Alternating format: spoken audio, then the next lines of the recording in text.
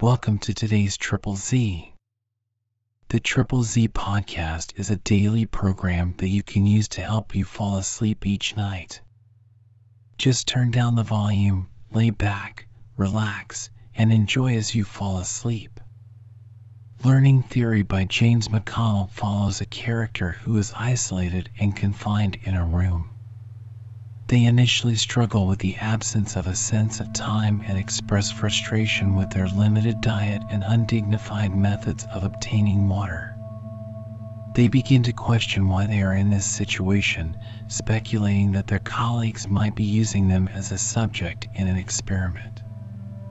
Throughout the story, the character grapples with the unknown, isolation, and a sense of mystery surrounding their circumstances. The narrative highlights their observations, thoughts, and growing concerns as they try to make sense of their situation. If you enjoy our program, please be sure to write us a review on your podcast platform and share us with a friend. You both might sleep just a little better at night. Our website is Triple Z, that's 3zs.media. You can also like and share our content on Facebook or our Instagram account ZZZ Media Podcast. Music for today's episode was provided by the Sleep Channel on Spotify. Chapter 1. I have decided to forego all attempts at keeping this diary according to days or hours. Such units of time have no meaning in my present circumstances, for the light remains constant all the time I am awake. The human organism is not possessed of as neat an internal clock as some of the lower species. Far too many studies have shown that a human being who is isolated from all external stimulation soon loses his sense of time. So I will merely indicate breaks in the narrative and hope that he will understand that if he wasn't bright enough to leave me with my wristwatch, he couldn't expect me to keep an accurate record. Nothing much has happened. I have slept, been fed and watered, and have emptied my bladder and bowels. The food was waiting on the table when I awoke last time. I must say that he has little of the gourmet in him. Protein balls are not my idea of a feast royal. However, they will serve to keep body and soul together, presuming, of course, that they are together at the moment. But I must object to my source of liquid refreshment. The meal made me very thirsty, and I was in the process of cursing him and everybody else when I noticed a small nipple which had appeared in the wall while I was asleep. At first I thought that perhaps Freud was right after all, and that my libido had taken over control of my imagery. Experimentation convinced me, however, that the thing was real, and that it is my present source of water. If one sucks on the thing, it delivers a slightly cool and somewhat sweetish flow of liquid. But really, it's a most undignified procedure. It's bad enough to have to sit around all day in my birthday suit. But for a full professor to have to stand on his tiptoes and suck on an artificial nipple in order to obtain water is asking a little too much. I'd complain to the management if only I knew to whom to complain. Following eating and drinking, the call to nature became a little too strong to ignore. Now, I was adequately toilet trained with indoor plumbing, and the absence of same is most annoying. However, there was nothing much to do but choose a corner of the room and make the best of a none too pleasant situation. As a side thought, I wonder if the choosing of a corner was in any way instinctive. However, the upshot of the whole thing was my learning what is probably the purpose of the vibration of the floor. For the excreted material disappeared through the floor not too many minutes later. The process was a gradual one. Now I will be faced with all kinds of uncomfortable thoughts concerning what might possibly happen to me if I slept too long. Perhaps this is to be expected, but I find myself becoming a little paranoid after all. In attempting to solve my problem number 2, why I am here, I have begun to wonder if perhaps some of my colleagues at the university are not using me as a subject in some kind of experiment. It would be just like McCleary to dream up some fantastic kind of human in isolation experiment and use me as a pilot observer. You would think that he'd have asked my permission first. However, perhaps it's important that the subject not know what's happening to him. If so, I have one happy thought to console me. If McCleary is responsible for this, he'll have to take over the teaching of my classes for the time being. And how he hates teaching learning theory to freshmen. You know, this place seems dreadfully quiet to me. Chapter 2. Suddenly I have solved 2 of my problems. I know both where I am and who he is. And I bless the day that I got interested in the perception of motion. I should say to begin with that the air in this room seems to have more than the usual concentration of dust particles. This didn't seem particularly noteworthy until I noticed that most of them seemed to pile up along the floor against one wall in particular. For a while I was sure that this was due to the ventilation system. Perhaps there was an outgoing air duct there where this particular wall was joined to the floor. However, when I went over and put my hand to the floor there, I could feel no breeze whatsoever. Yet even as I held my hand along the dividing line between the wall and the floor, dust motes covered my hand with a thin coating. I tried this same experiment everywhere else in the room to no avail. This was the only spot where the phenomenon occurred, and it occurred along the entire length of this one wall. But if ventilation was not responsible for the phenomenon, what was? All at once there popped into my mind some calculations I had made when the Rocket Boys had first proposed a manned satellite station. Engineers are notoriously naive when it comes to the performance of a human being in most situations, and I remembered that the problem of the perception of the satellite's rotation seemingly had been ignored by the slipstick crowd. They had planned to rotate the donut-shaped satellite in order to substitute centrifugal force for the force of gravity. Thus the outer shell of the donut would appear to be down to anyone inside the thing. Apparently they had not realized that man is at least as sensitive to angular rotation as he is to variations in the pull of gravity. As I figured the problem then, if a man aboard the donut moved his head as much as 3 or 4 feet outwards from the center of the donut, he would have become fairly dizzy. Rather annoying it would have been, too, to have been hit by a wave of nausea every time one sat down in a chair. Also, as I pondered the problem, it became apparent that dust particles and the like would probably show a tendency to move in a direction opposite to the direction of the rotation, and hence pile up against any wall or such that impeded their flight. Using the behavior of the dust particles as a clue, I then climbed atop the table and leapt off. Sure enough, my head felt like a mule had kicked it by the time I landed on the floor. My hypothesis was confirmed. So I am aboard a spaceship. The thought is incredible, but in a strange way comforting. At least now I can postpone worrying about heaven and hell, and somehow I find the idea of being in a spaceship much more to the liking of a confirmed agnostic.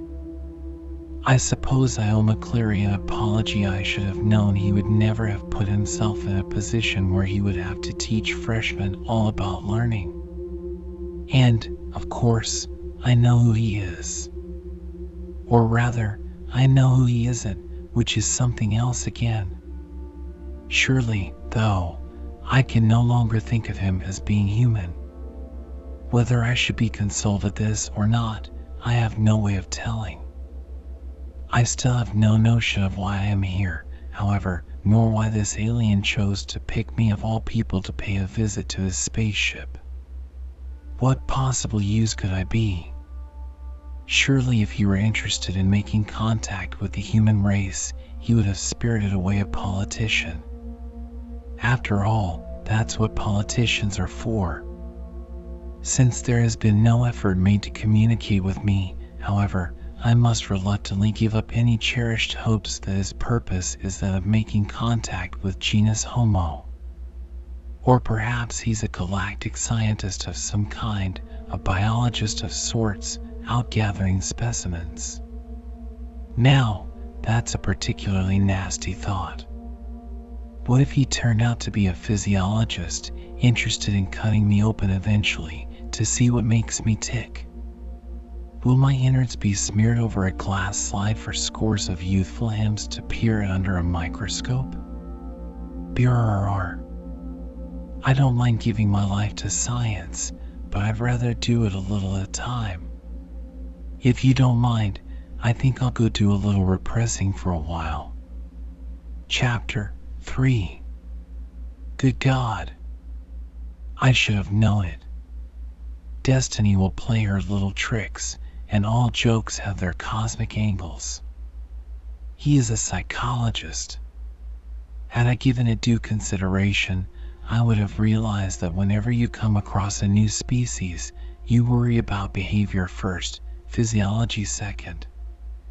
So I have received the ultimate insult or the ultimate compliment. I don't know which. I have become a specimen for an alien psychologist. This thought first occurred to me when I awoke after my latest sleep, which was filled, I must admit, with most frightening dreams. It was immediately obvious that something about the room had changed. Almost at once I noticed that one of the walls now had a lever of some kind protruding from it, and to one side of the lever, a small hole in the wall with a container beneath the hole. I wandered over to the lever, inspected it a few moments, then accidentally depressed the thing. At once there came a loud clicking noise, and a protein ball popped out of the hole and fell into the container. For just a moment a frown crossed my brow. This seemed somehow so strangely familiar. Then, all at once, I burst into wild laughter. The room had been changed into a gigantic Skinner box. For years I had been studying animal learning by putting white rats in a Skinner box and following the changes in the rats' behavior. The rats had to learn to press the lever in order to get a pellet of food, which was delivered to them through just such an apparatus as is now affixed to the wall of my cell. And now, after all these years, and after all the learning studies I had done, to find myself trapped like a rat in a Skinner box. Perhaps this was hell after all, I told myself, and the Lord High Executioner's admonition to let the punishment fit the crime was being followed. Frankly, this sudden turn of events has left me more than a little shaken. Chapter 4. I seem to be performing according to theory. It didn't take me long to discover that pressing the lever would give me food some of the time, while at other times all I got was the click and no protein ball. It appears that approximately every 12 hours the thing delivers me a random number of protein balls. The number has varied from 5 to 15 so far. I never know ahead of time how many pellets, protein balls, the apparatus will deliver, and it spews them out intermittently. Sometimes I have to press the lever a dozen times or so before it will give me anything, while at other times it gives me one ball for each press. Since I don't have a watch on me, I am never quite sure when the 12 hours have passed, so I stomp over to the lever and press it every few minutes when I think it's getting close to time to be fed. Just like my rats always did. And since the pellets are small, I never get enough of them. Occasionally I find myself banging away on the lever with all the compulsion of a stupid animal. But I missed the feeding time once and almost starved to death, so it seemed, before the lever delivered food the next time. About the only consolation to my wounded pride is that at this rate of starvation, I'll lose my bay window in short order. At least he doesn't seem to be fattening me up for the kill. Or maybe he just likes lean meat. Chapter 5. I have been promoted. Apparently he in his infinite alien wisdom has decided that I'm intelligent enough to handle the Skinner type apparatus, so I've been promoted to solving a maze. Can you picture the irony of the situation? All of the classic learning theory methodology is practically being thrown in my face. If only I could communicate with him. I don't mind being subjected to tests nearly as much as I mind being underestimated. Why? I can solve puzzles hundreds of times more complex than what he's throwing at me. But how can I tell him? As it turns out, the maze is much like our standard T mazes and is not too difficult to learn. It's a rather long one, true, with some 23 choice points along the way. I spent the better part of half an hour wandering through the thing the first time I found myself in it. Surprisingly enough, I didn't realize the first time out what I was in, so I made no conscious attempt to memorize the correct turns. It wasn't until I reached the final turn and found food waiting for me that I recognized what I was expected to do. The next time through the maze, my performance was a good deal better, and I was able to turn in a perfect performance in not too long a time. However, it does not do my ego any good to realize that my own white rats could have learned the maze a little sooner than I did. My home cage, so to speak, still has the Skinner apparatus in it, but the lever delivers food only occasionally now. I still give it a whirl now and again, but since I'm getting a fairly good supply of food at the end of the maze each time, I don't pay the lever much attention. Now that I'm very sure of what is happening to me, quite naturally my thoughts have turned to how I can get out of this situation. Mazes I can solve without too much difficulty, but how to escape apparently is beyond my intellectual capacity. But then, come to think of it, there was precious little chance for my own experimental animals to get out of my clutches. And assuming that I am unable to escape, what then? After he has finished putting me through as many paces as he wishes, where do we go from there? Will he treat me as I treated most of my non-human subjects, that is, will I get tossed into a jar containing chloroform? Following the experiment, the animals were sacrificed, as we so euphemistically report in the scientific literature.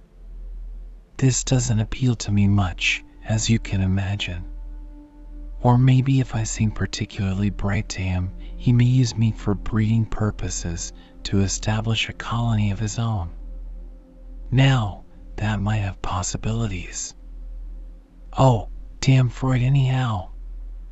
Chapter 6. And damn him too. I had just gotten the maze well learned when he upped and changed things on me. I stumbled about like a bat in the sunlight for quite some time before I finally got to the goal box. I'm afraid my performance was pretty poor. What he did was just to reverse the whole maze so that it was a mirror image of what it used to be. Took me only 2 trials to discover the solution. Let him figure that one out if he's so smart. Chapter 7. My performance on the maze reversal must have pleased him, because now he's added a new complication. And again, I suppose I could have predicted the next step if I had been thinking along the right direction. I woke up a few hours ago to find myself in a totally different room. There was nothing whatsoever in the room, but opposite me were 2 doors in the wall, one door a pure white, the other jet black. Between me and the doors was a deep pit filled with water. I didn't like the looks of the situation, for it occurred to me right away that he had devised a kind of jumping stand for me. I had to choose which of the doors was open and led to food. The other door would be locked. If I jumped at the wrong door and found it locked, I'd fall in the water. I needed a bath, that was for sure, but I didn't relish getting it in this fashion. While I stood there watching, I got the shock of my life. I meant it quite literally. The bastard had thought of everything. When I used to run rats on jumping stands to overcome their reluctance to jump, I used to shock them. He's following exactly the same pattern. The floor in this room is wired but good. I howled and jumped about and showed all the usual anxiety behavior. It took me less than 2 seconds to come to my senses and make a flying leap at the white door, however. You know something? That water is ice cold. Chapter 8. I have now, by my own calculations, solved no fewer than 87 different problems on the jumping stand, and I'm getting sick and tired of it. Once I got angry and just pointed at the correct door and got shocked for not going ahead and jumping. I shouted bloody murder, cursing him at the top of my voice, telling him if he didn't like my performance, he could damn well lump it. All he did, of course, was to increase the shock. Frankly, I don't know how much longer I can put up with this. It's not that the work is difficult. If he were giving me half a chance to show my capabilities, I wouldn't mind it. I suppose I've contemplated 1,000 different means of escaping, but none of them is worth mentioning. But if I don't get out of here soon, I shall go stark raving mad. Chapter 9. For almost an hour after it happened, I sat in this room and just wept.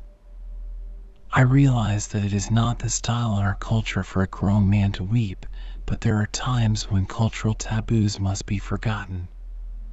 Again, had I thought much about the sort of experiments he must have had in mind, I most probably could have predicted the next step. Even so, I most likely would have repressed the knowledge. One of the standard problems which any learning psychologist is interested in is this one: will an animal learn something if you fail to reward him for his performance? There are many theorists, such as Hull and Spence, who believe that reward, or reinforcement, as they call it, is absolutely necessary for learning to occur. This is mere stuff and nonsense, as anyone with a grain of sense knows, but nonetheless the reinforcement theory has been dominant in the field for years now.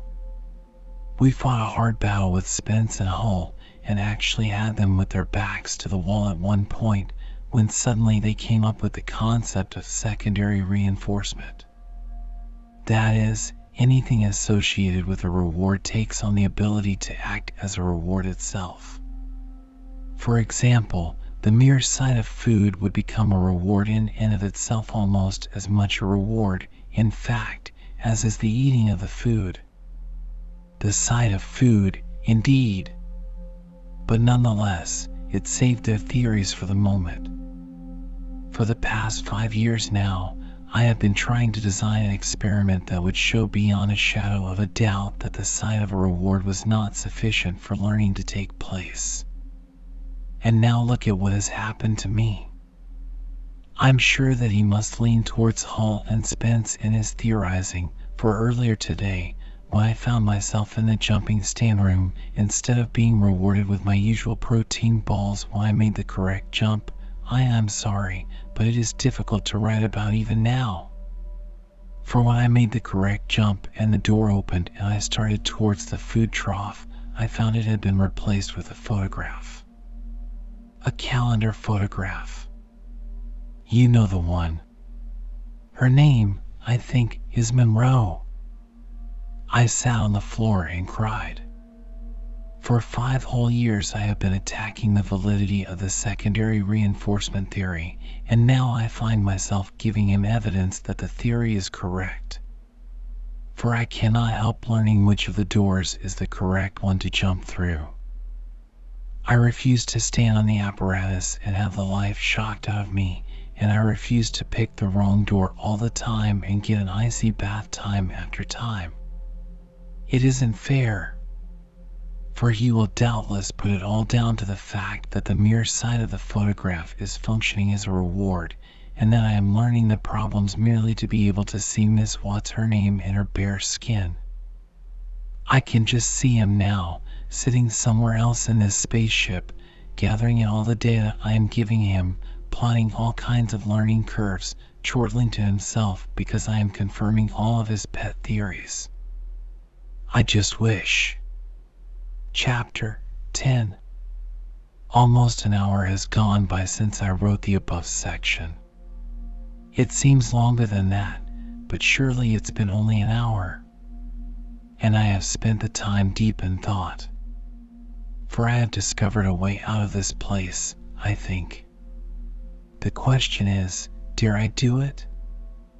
I was in the midst of writing that paragraph about his sitting and chortling and confirming his theories when it suddenly struck me that theories are born of the equipment that one uses. This has probably been true throughout the history of all science, but perhaps most true of all in psychology. If Skinner had never invented his blasted box, if the maze and the jumping stand had not been developed, we probably would have entirely different theories of learning today than we now have. For if nothing else, the type of equipment that one uses drastically reduces the type of behavior that one's subjects can show, and one's theories have to account only for the type of behavior that appears in the laboratories. It follows from this also that any two cultures that devise the same sort of experimental procedures will come up with almost identical theories. Keeping all of this in mind, it's not hard for me to believe that he's an ironclad reinforcement theorist, for he uses all of the various paraphernalia that they use, and uses it in exactly the same way. My means of escape is therefore obvious. He expects from me confirmation of all his pet theories. Well, he won't get it anymore. I know all of his theories backwards and forwards, and this means I know how to give him results that will tear his theories right smack in half. I can almost predict the results. What does any learning theorist do with an animal that won't behave properly, that refuses to give the results that are predicted? One gets rid of the beast, quite naturally. For one wishes to use only healthy, normal animals in one's work, and any animal that gives unusual results is removed from the study but quickly. After all, if it doesn't perform as expected, it must be sick, abnormal, or aberrant in one way or another. There is no guarantee, of course, what method he will employ to dispose of my now annoying presence. Will he sacrifice me? Or will he just return me to the permanent colony? I cannot say. I know only that I will be free from what is now an intolerable situation. Just wait until he looks at his results from now on. Chapter 11. From Experimenter-in-Chief, Interstellar Lab Ship PSYCH-145. To Director, Bureau of Science.